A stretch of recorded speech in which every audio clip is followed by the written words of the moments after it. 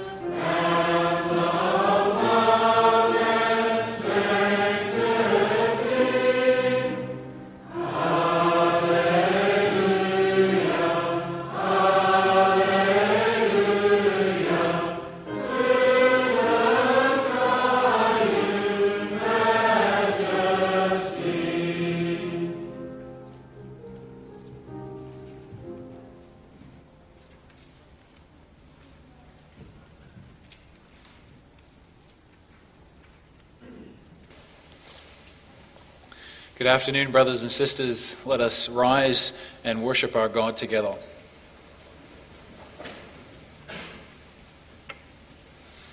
We confess at the very outset of worship that our help is in the name of the Lord, who made heaven and earth. Amen. And God greets you this afternoon. Grace to you and peace from God our Father and the Lord Jesus Christ. Amen. Let us continue our worship and sing from Psalm 100, verses 1, 3, and 4. Psalm 100, verse 1, 3, and 4.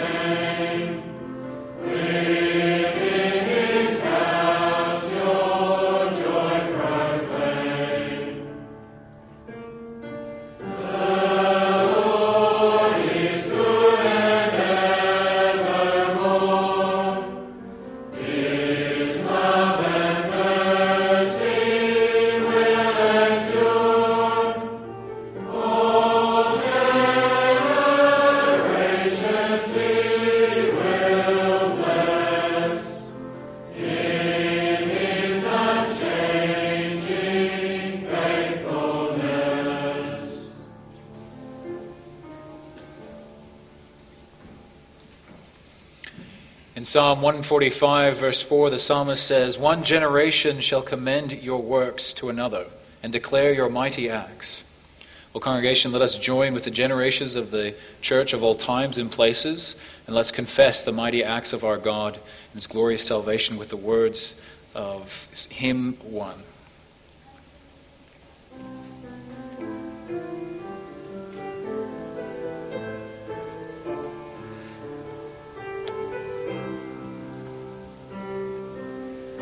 I believe in God the Father Almighty, maker of heaven and earth, and in Jesus Christ, His only begotten Son, our Lord, who was conceived by the Holy Spirit, born of the Virgin Mary, suffered under Pontius Pilate, was crucified, dead and buried.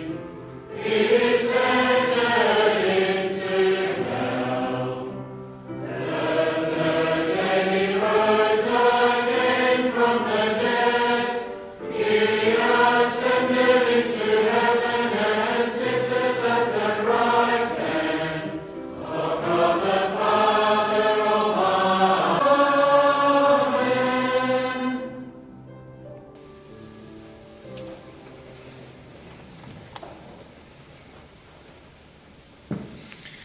Having made the good confession, let us now come before God in prayer and ask for His blessing.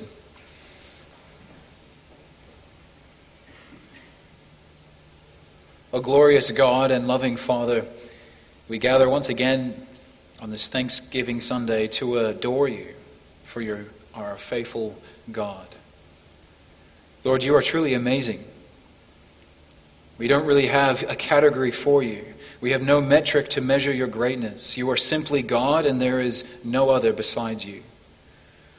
There is only one of You, and yet You care for all of us here in this church. You care for all of Your people in this world. You are with us, and You are guiding us, and You are sustaining us. Father, our days are numbered, but You are from everlasting and to everlasting. And Lord, if we think of ourselves again, we learn, we grow, and we change. But Lord, You are wise, You are all-knowing, and You never change, and You never will. We can always count on You, for You are our faithful God and our King. And as it stands right now, You are busy. You are busy governing this world to the furthest ends of the earth, and yet You hear our prayers. You hear the prayers that we offer as we sit in our beds at home, or when we drive in our cars. You hear all of those prayers. Father, You are worthy to receive all our praise and all our adoration. Lord, You hate sin. You hate all wickedness, and yet You are so patient with all of our sins and all of our weaknesses. You lovingly correct us.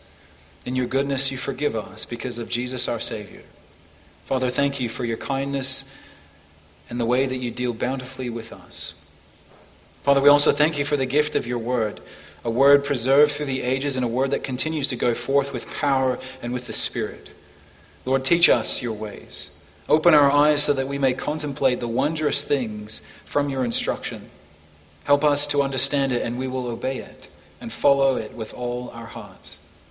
O Lord, may Your glory rest upon us, that we may forget the channel, we may forget the weak and fallible preacher bringing Your word, and rather that we would look and see only You, our great God and our Savior. Hear us, O Lord, in Jesus' name. Amen. So this afternoon we're going to be dealing with the third petition, Your will be done. And in connection with that, we'll read together from Matthew 16 and also Philippians 3.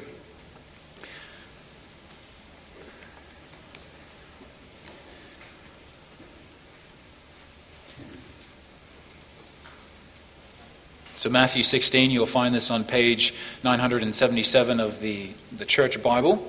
And we'll read together the verses 13 through 28. And that will be the lens through which we see the Lord's Day.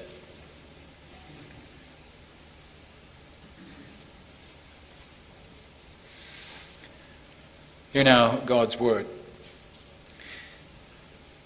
Now when Jesus came into the district of Caesarea Philippi, he asked his disciples, Who do people say that the Son of Man is? And they said, Some say John the Baptist, others say Elijah, and others Jeremiah or one of the prophets. He said to them, But who do you say that I am? Simon Peter replied, You are the Christ, the Son of the living God. And Jesus answered him, Blessed are you, Simon Bar-Jonah, for flesh and blood has not revealed this to you, but my Father who is in heaven. And I tell you, you are Peter, and on this rock I will build my church, and the gates of hell shall not prevail against it. I will give you the keys of the kingdom of heaven, and whatever you bind on earth shall be bound in heaven, and whatever you loose on earth shall be loosed in heaven. Then he strictly charged the disciples to tell no one that he was the Christ. From that time, Jesus began to show his disciples that he must go to Jerusalem and suffer many things from the elders and chief priests and scribes, and be killed, and on the third day be raised. And Peter took him aside and began to rebuke him, saying, Far be it from you, Lord, this shall never happen to you. But he turned and said to Peter, Get behind me, Satan, you are a hindrance to me. For you are not setting your mind on the things of God, but on the things of man. Then Jesus told his disciples, If anyone would come after me, let him deny himself, take up his cross, and follow me. For whoever who would save his life will lose it, but whoever loses his life for my sake will find it. For what will it profit a man if he gains the whole world and forfeits his soul? Or what shall a man give in return for his soul?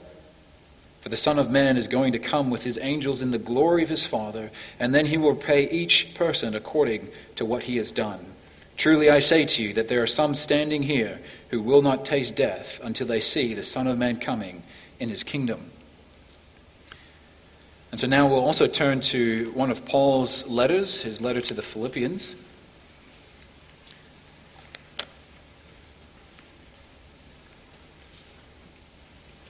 Philippians 3.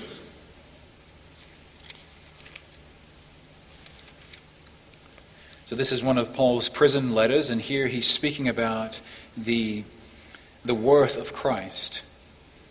So we'll read the verses 1 through 11. Finally, my brothers, rejoice in the Lord. To write the same things to you is no trouble to me, and is safe for you. Look out for the dogs, look out for the evildoers, look out for those who mutilate the flesh.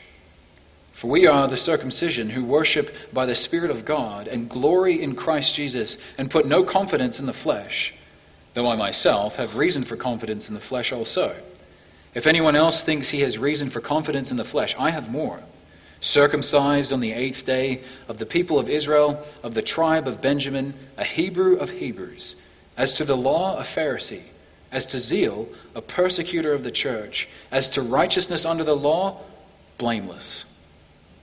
But whatever gain I had, I counted as loss for the sake of Christ. Indeed, I count everything as loss because of the surpassing worth of knowing Christ Jesus my Lord.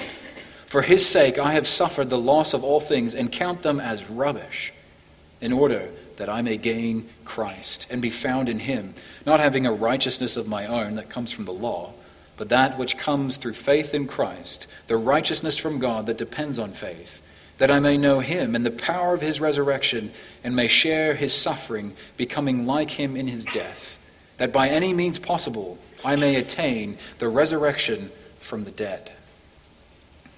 So far from the reading of God's word, we'll now sing Psalm 62, verses 1, 6, and 7.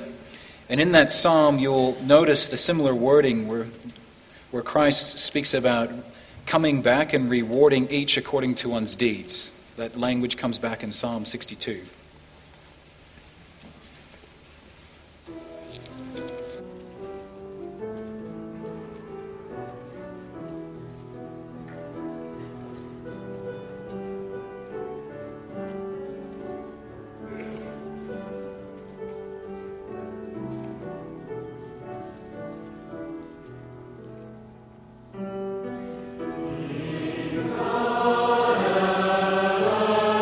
My soul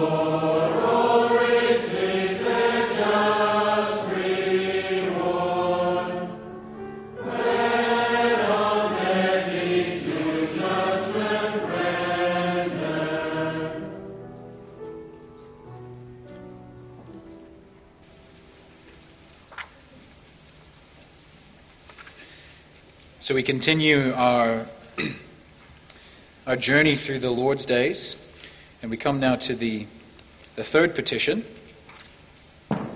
So Lord's Day 49, question answer 124. It's on page 562 of the Book of Praise. So there it is asked and answered, what is the third petition? Your will be done on earth as it is in heaven. That is, grant that we and all men may deny our own will, and without any murmuring obey your will, for it alone is good. Grant also that everyone may carry out the duties of his office and calling as willingly and faithfully as the angels in heaven.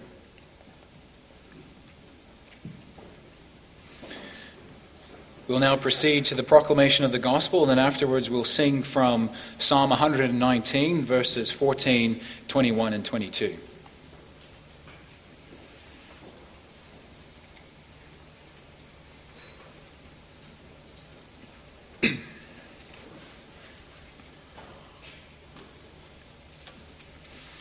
Dear brothers and sisters of our Lord Jesus Christ, if you go to a bookstore, maybe somewhat regularly, you will notice that one of the fastest growing sections is the section of self-help. It's a very popular section. They say that between 1972 and 2000, the number of self-help books on the market increased from 1% to 2.4% of the total number of books in print. So that's a lot of books. And if you read these books, or if you just look at the titles, it's a bunch of books that range from different authors, all of them telling you how you can love yourself better, how you can make your wishes, your wants, your desires, all of those things come a reality. How you can achieve the life of happiness and satisfaction that you've always wanted. Now imagine you're looking at these books and you find one book. It's got a bit of dust on it, but the title catches your attention. It's written by some largely unknown author. It's not one of those top 10 sellers, New York sellers. And you read the title and it says, Gain the Life You Desire, The Act of Dying.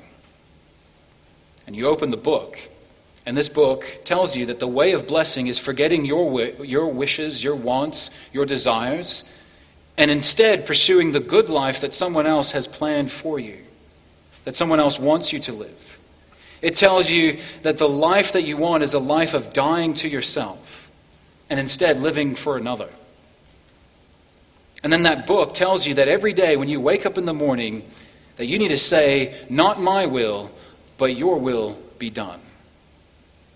That sounds almost crazy, doesn't it? Certainly very countercultural. But that is exactly the message that our Savior says to us. Earlier in the Lord's Prayer, Jesus teaches us to pray, your kingdom come. And when he tells us to pray, your kingdom come, he's telling us to pray that God would advance his kingdom in the world and that all things would be subject to Christ the King. And now he teaches that those who follow Jesus Christ, he teaches them to pray that your will be done on earth as it is in heaven. That's a prayer to die to ourselves and follow our Savior. And so what we want to see this afternoon is that to gain true life, we actually have to let go of life. That there is immense blessing that comes in denying our own will and denying what we want and taking up our cross and following our Savior, Jesus Christ. And so let's pay attention to what this Lord's Day has summarized for us, the teaching of Jesus Christ under this theme. Lord, help us to die to ourselves and follow our Savior. So we'll look at the call to die, the blessing of dying, and the way to die. So you could say the what, the why, and the how. So Jesus tells his disciples in verse 24 of Matthew 16, he tells them that they are to take up their cross and follow him, to deny themselves and take up his cross and follow him. And this command that is further explained in the next few verses, it comes after a surprising turn of events. At this point, Jesus is in the region of Caesarea Philippi, and as they're in that region, at some point, Jesus asked the disciples, who do you think that I am? Well, who do people think that I am? Well, some say Elijah, some say Jeremiah, some say other prophets. And then Jesus turns to his disciples and says, "But who do you think that I am?" And then we got that famous, well-known confession of Peter, "You are the Christ, the Son of the living God. You are Jesus the Christ, the Messiah, the one who has come to redeem Israel." It's an amazing point in the gospel. And then after Peter describes who Jesus is, then Jesus describes who the Messiah is in the next few verses. So they identify who the Messiah is. Jesus is the Messiah. And then Jesus tells them, okay, this is the way of the Messiah. He explains that the Messiah that God will use to establish the kingdom, that way that God is going to do that is through death. Jesus has already alluded to this in Matthew 10 verse 38. He says, "And whoever does not take up his cross and follow me is not worthy of me." And then he said a similar thing in 9 verse 15. But here he tells them plainly. Jesus says the Messiah is going to go to Jerusalem, he's going to be killed, and on the third day raised again. And that's where everything takes a surprising turn. Peter and the rest of the disciples, they're just dumbfounded by what Jesus says, and Peter takes him aside and rebukes him. The word is very strong. It speaks of disapproval or reproving. It's actually the same word that Jesus used to rebuke a demon in the next chapter. And then the words that Peter uses is very strong as well. You can't get an any stronger negative statement. He says, "Far be it from you, Lord. This shall never happen to you." Jesus, you can stop talking about dying because you're not going to die. That's not going to happen. And our words and the Lord's words to Peter are just as strong. "Get behind me, Satan. You are a hindrance. For you are not setting your mind on the things of God, but on the things of man." And then Jesus says to them, "If anyone would come after me, if anyone would follow me, let him deny himself, take up his cross, and follow." Essentially, that command is a command to die. The command is not to bear up under some hard circumstances that you find yourself in, or bear up under life's cruel fate. You know, where people say, "Yeah, but everybody's got a cross to bear." That is not what Jesus is saying here. And the disciples knew exactly what he meant. As many of you probably may know, when someone is taking up their cross, that is a death march. A Roman criminal who'd been convicted, a criminal who'd been convicted by the Romans, one of the things that they had to do is he had to pick up his cross and he had to drag it to the place of execution. We see that with the death of our Savior. And so it was a call to die, a call to forfeit your life. It meant being willing to lay down your life for the sake of Jesus Christ. And you see that in verse 26. He says, "For what will it profit a man if he gains the whole world and forfeits his soul?" He's talking about forfeiting one's life. And then again, you get it in 28, where he says, "Truly I say to you, there are some standing here today who will not taste death until they see the kingdom of God, of the Son of Man coming in his kingdom." And so there's a physical element there. He's saying to the disciples, many of you will be martyred, but some of you won't taste death until you see the Son of Man coming in his kingdom. You see, so what Jesus is saying is that if you follow me, if you want to follow the Savior, you have to be willing to share his fate. You have to be willing to be killed for his sake. And that's probably what Peter understood, which terrified him. He realized that if this was the fate of the Messiah, then as a follower of the Messiah, he would probably share a similar fate. And so the call here was for them to be willing to forfeit their lives, their physical lives, in following their Saviors, to pick up their cross and go to the place of execution. Be willing to give your life for your Lord. But the command is more comprehensive than that, and this is where it ties to the Lord's Day.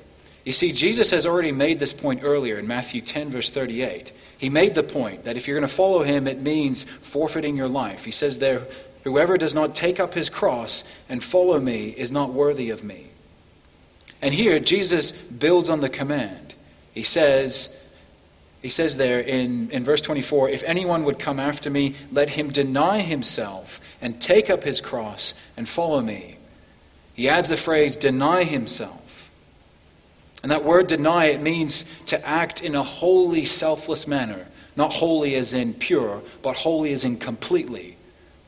Act in a completely selfless manner. It means to reject our will, our desires, our wants, and live for God's will. This is death to self as more and more we live according to the will of God. And so when we're praying, your will be done, we're praying for death. Death to ourselves, our sinful desires.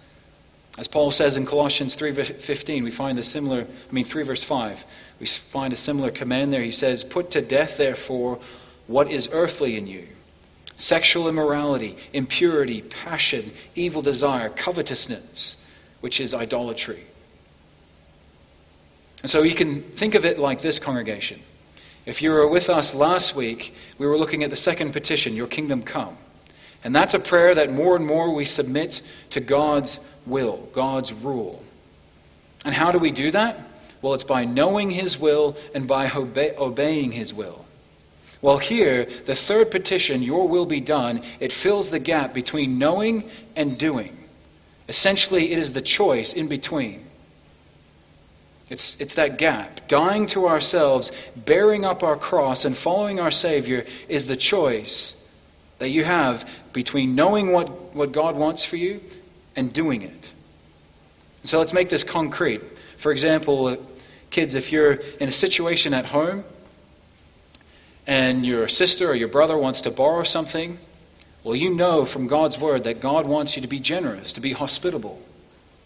And so you can deny yourself and be generous to them, or you can do what you want and be selfish. Or for another example, God's word tells us to be angry and do not sin. And so maybe a situation comes up and you have a choice. You can put yourself to death. You can respond graciously as God intends.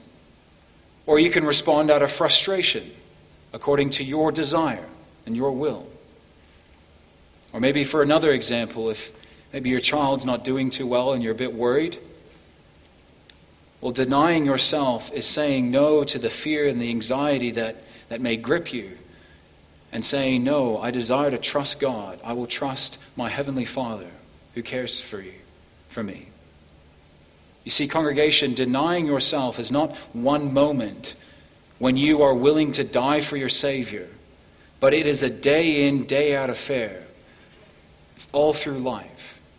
And Luke makes this clear. He adds the word daily to the command. Luke 9 verse 23, it says, if anyone would come after me, let him deny himself, take up his cross daily, and follow me. So that means every day, all of us here face dying to self moments. Moments where we have to choose. Am I going to do my will, or am I going to do the will of my Heavenly Father?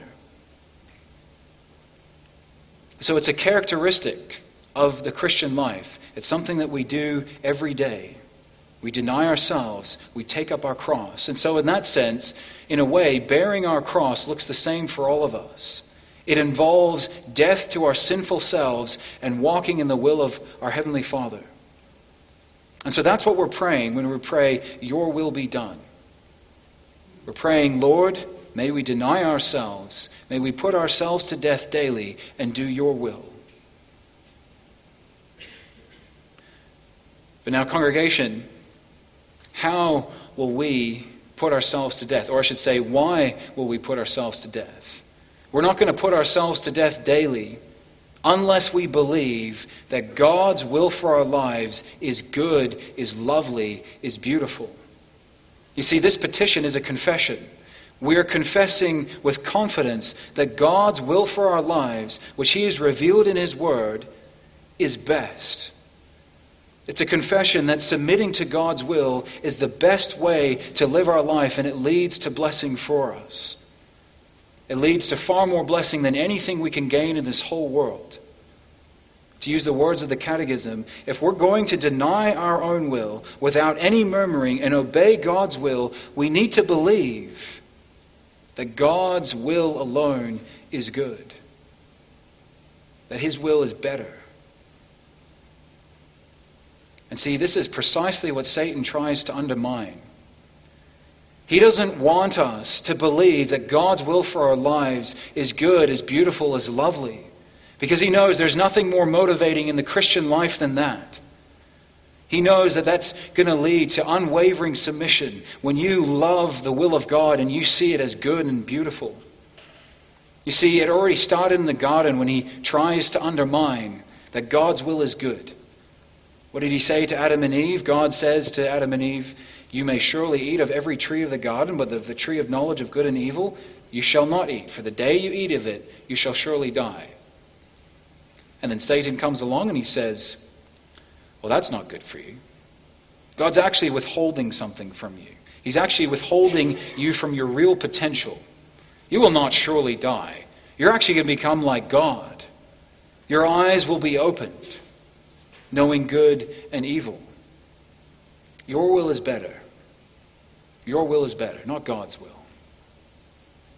And you see, that's where the battle of the will, if you will, started. That's where the conflict began. It began in the garden, and we see it again in our passage. So Jesus speaks about the will of God in the verses 21 to 23 when he announces his coming death. It says, "From that time on, Jesus began to show his disciples that he must go to Jerusalem." And the must is not a resignation to fate. It's not as though, well, I just got to go, not my will, but your will be done. Nor is it some sort of heroic determination, but rather the must is speaking of Jesus' willing submission to his Father's will. God had revealed in his word that the Messiah was to come to suffer and to die for his people, and that after that he would be exalted. That was God's will for Jesus. That's what his good will was for Jesus. And so, knowing God's will, Jesus was resolved to submit to his heavenly Father's will. But then Peter hears that, and it doesn't seem to gel with the Messiah he knows. He doesn't quite understand this. And he thinks to himself, well, that's not very good. That's not the glorious life that I envisioned. That's not what I signed up for. And if you look at other passages in Matthew, you see that the disciples and Peter were looking for an earthly kingdom. They were looking for a king to come to conquer the Romans. They were hoping for positions of prominence, of glory in that kingdom. Isn't that the reason why even 2 chapters later they're discussing who's going to be the greatest in the kingdom? And so God's will for the Messiah didn't align with Peter's will. And so what happened, even though his intentions may have been loving and may have been noble, out of a love for his Savior, Peter actually was aligning himself not only with the desires of men, but as Jesus says, with Satan himself. "Get behind me, Satan." The rock that Christ was going to build his church on had suddenly become a stumbling block, a stumbling rock. And why? Because through Peter came the same lie that Satan tried to convince Jesus of in the wilderness. Satan tried to tempt Jesus with all the kingdoms of the earth. Here, you can have all these kingdoms if you would only forfeit God's will and follow me. But Jesus knew that that was going to profit him nothing. That if he gained all the kingdoms, that he would lose his soul in the process. You see, Jesus, it's at this point that he reaffirms the blessing of obeying God's will, of following his will, of denying ours and submitting to his. You see, blessings and glory come through renouncing our life and following God's will. When Jesus says, "For what will it profit a man if he gains the whole world and forfeits his soul? Or what shall a man give in return for his soul?" He's saying that following any other way of life is a bad deal. The term is financial, forfeiting one's life. What will you gain? You'll gain nothing. And think of what he says. He's speaking about you could be the ruler of the whole world. You could have everything in your possession. But if that came through going according to your own will and living according to your own will, it's a bad deal. It's not worth it. It doesn't lead to true glory. It doesn't lead to true blessing. It doesn't lead to joy. It doesn't lead to satisfaction. It only leads to misery, actually forfeiting your life. You see, what Jesus is saying is that there's nothing in all the world that compares to following Christ. There is nothing in the world that outweighs, that outbenefits, that outdoes doing God's good will for our lives. God's way, which is denying ourselves, taking up our cross, and putting ourselves to death daily.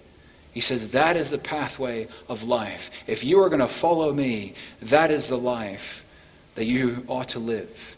It's a way of blessing. And we read from Philippians, and this is something that Paul abundantly agrees with, totally agrees with. See there, this is what Paul proclaims in Philippians 3. You see, Paul, he had many things that a lot of Jews would have desired. He had the right lineage, the right history, the right background. He was Hebrew of the Hebrews. He had the best education that a Pharisee would want. He had a reputation of being perfect according to the law. That is what many Jews would have loved to have had. But Paul says, whatever gain I had, I counted loss for the sake of Christ. Indeed, I count everything lost because of the surpassing worth of knowing Christ Jesus my Lord. For his sake, I have suffered the loss of all things and count them as rubbish, in order that I may gain Christ and be found in him. And he repeats it 3 times. I count it all as loss. He counts it all as worthless. Everything else is sacrificable. Everything else is losable, negotiable. Nothing compares to the blessing of following in the footsteps of his Savior. And notice that's the same direction. It's a way of suffering. He says there that I may know him in the power of his resurrection and may share his suffering and become like him in his death, that by any means possible I might attain the resurrection from the dead. I will follow God's will because it is good. Why did Paul willingly and faithfully carry out God's will for his life, even when it meant that he was beaten and bruised and even stoned? It's because he believed that God's will for his life was good, that it was beautiful, that it was lovely.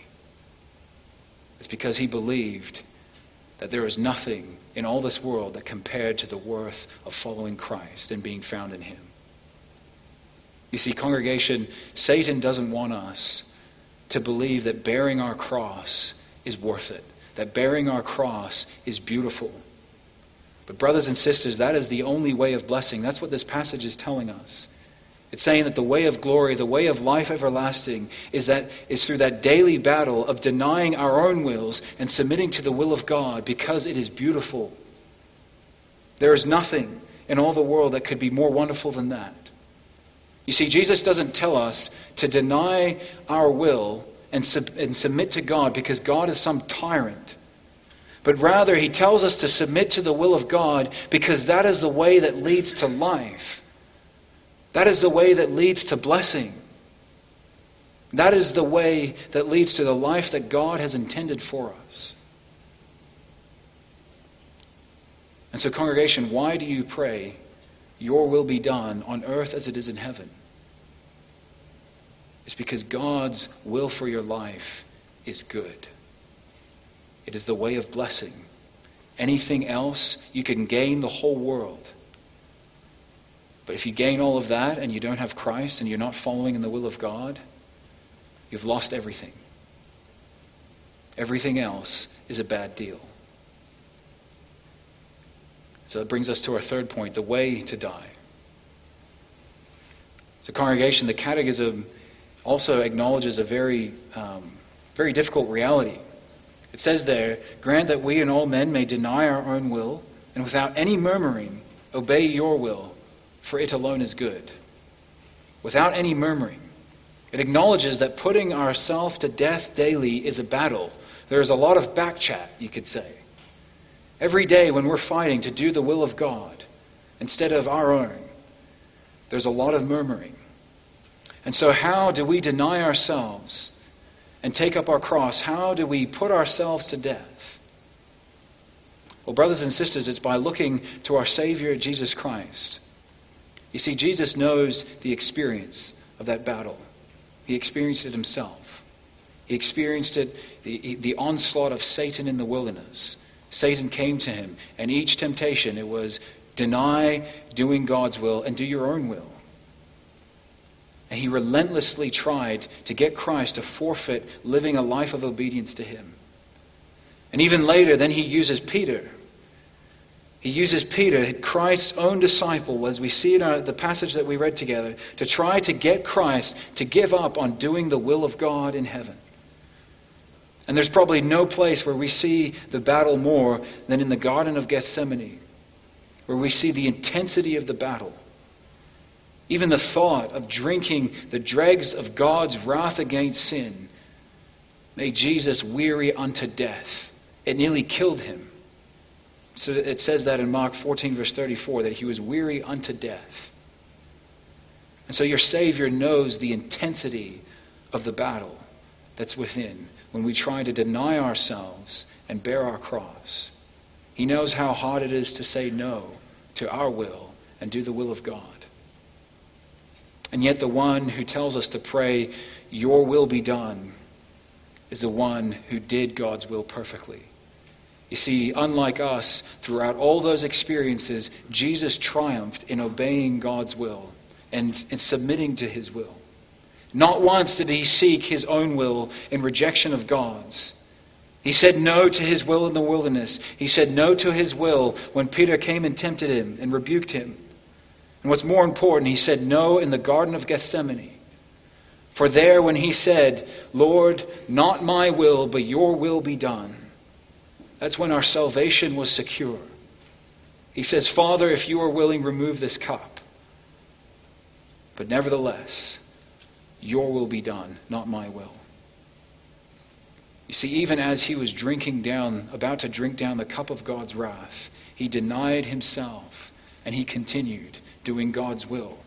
And he persisted in that congregation. It's amazing. If you read through the Gospels and you read especially the end of Christ's life, it's not as if the soldiers come and arrest him. It's Christ just arresting himself, doing God's will. He even says it a bunch of times, you know what, I could send down a legion of angels and they could rescue me from this cross. But he doesn't, because he submitted to the good will of God. And why did he persist in obeying? Why did he continue, despite everything that it meant? It's because he believed that it was good. He believed that it was beautiful, that it was worth it. Just think of what it says in Hebrews, that for the joy set before him, he endured the cross and he despised the shame. He counted it all as worthless. He saw God's will and it was beautiful. He saw his will for his life, how it meant bringing us all into fellowship with him. You see, he wanted what God wanted. He loved what God loved. Nothing in the world could compare to that glorious future that he saw. If he were to gain all the kingdoms of this world, it was all worthless. You see, he saw God's plan of salvation. He saw how God's plan included the redemption of all of us. And it was worth it. It was good. And so he subjected himself to the will of God. And so, how do we die to ourselves? It's by following in the footsteps of our Savior. But yet, we are not going to be able to do this on our own strength. And you see, that's the beauty of the gospel, is that we don't have to do this in our own strength. God has poured out his Spirit upon us so that we don't make a choice to do God's will in our own strength. When the decision comes where we say, this is what I want to do, and this is what God wants me to do, and when we do that, what God wants, that is not a choice that we make. That is the Spirit powerfully at work in us. You see, do you know what God is doing with our wills through the power of the Spirit? See, he's working in this marvelous way. What he does is that he changes our desires so that they become his desires. He takes what he loves and it becomes what we love. What he hates becomes what we hate. You see, God doesn't just make us robots or puppets attached to some divine string, but rather, as it says in the Canons of Dort, the reason why we persist in our daily battle and sometimes overcome and do the will of God is because God is powerfully at work, shaping and recreating our will so that we want what he wants. As it says in 3:4, Article 16 of the Canons of Dort, God doesn't just destroy our will, but he heals it, he corrects it, and he pleasantly and powerfully bends it. So that instead of murmuring and resisting, that we instead willingly and cheerfully do the will of God. And we say, not my will, but yours be done. So brothers and sisters, that's how we're able to deny ourselves and take up our cross, putting ourselves to death daily. It's by following in the footsteps of our Savior, looking to him for strength and for power. Looking to the one who sympathizes with our struggles, who experienced our struggles, but also the one who championed, who overcame, and who did the will of God, denying himself even to death on the cross because of the joy and the beauty of God's goodwill.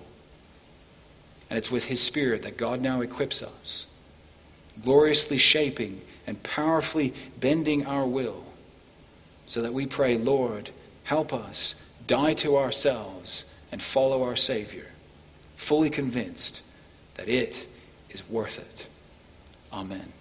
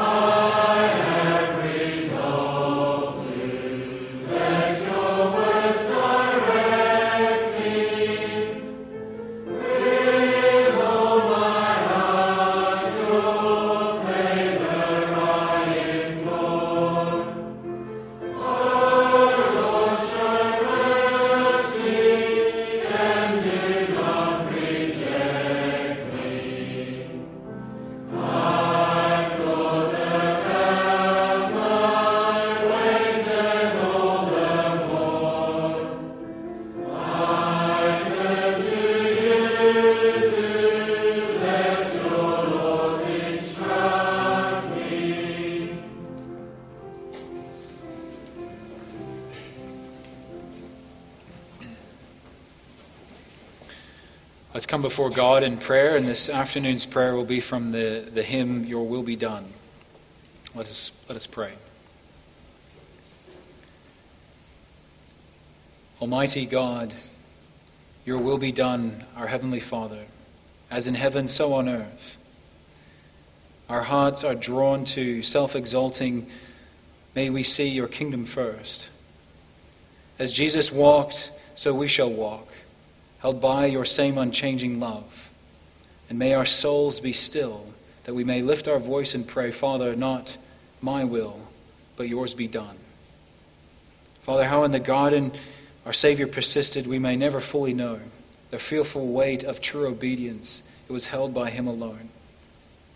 Father, what wondrous faith to bear the cross, to bear our sin, what wondrous love. Our hope was sure. When there our Savior prayed, Father, not my will, but yours be done. And so as we go forth, our God and Father, lead us daily in the fight, that all the world might see your glory and your name be lifted high. For Lord, in your name we overcome, for you shall see us safely home. And now as your church we lift our voice and pray, Father, not my will, but yours be done. Pray all this in Jesus' name. Amen. You now have an opportunity to give of your thank offerings. And the collection for this afternoon is for the Evangelical Reformed Seminary of Ukraine. And as you give of your offerings, remember the words of 1 John 3, verse 16 to 18. By this we know love, that he laid down his life for us. And we ought to lay down our lives for the brothers. But if anyone has the world's goods and sees his brother in need, yet closes his heart against him, how does God's love abide in him? Little children, let us not love in word or talk, but in deed and in truth. And then after we'll sing from hymn 9, the doxology.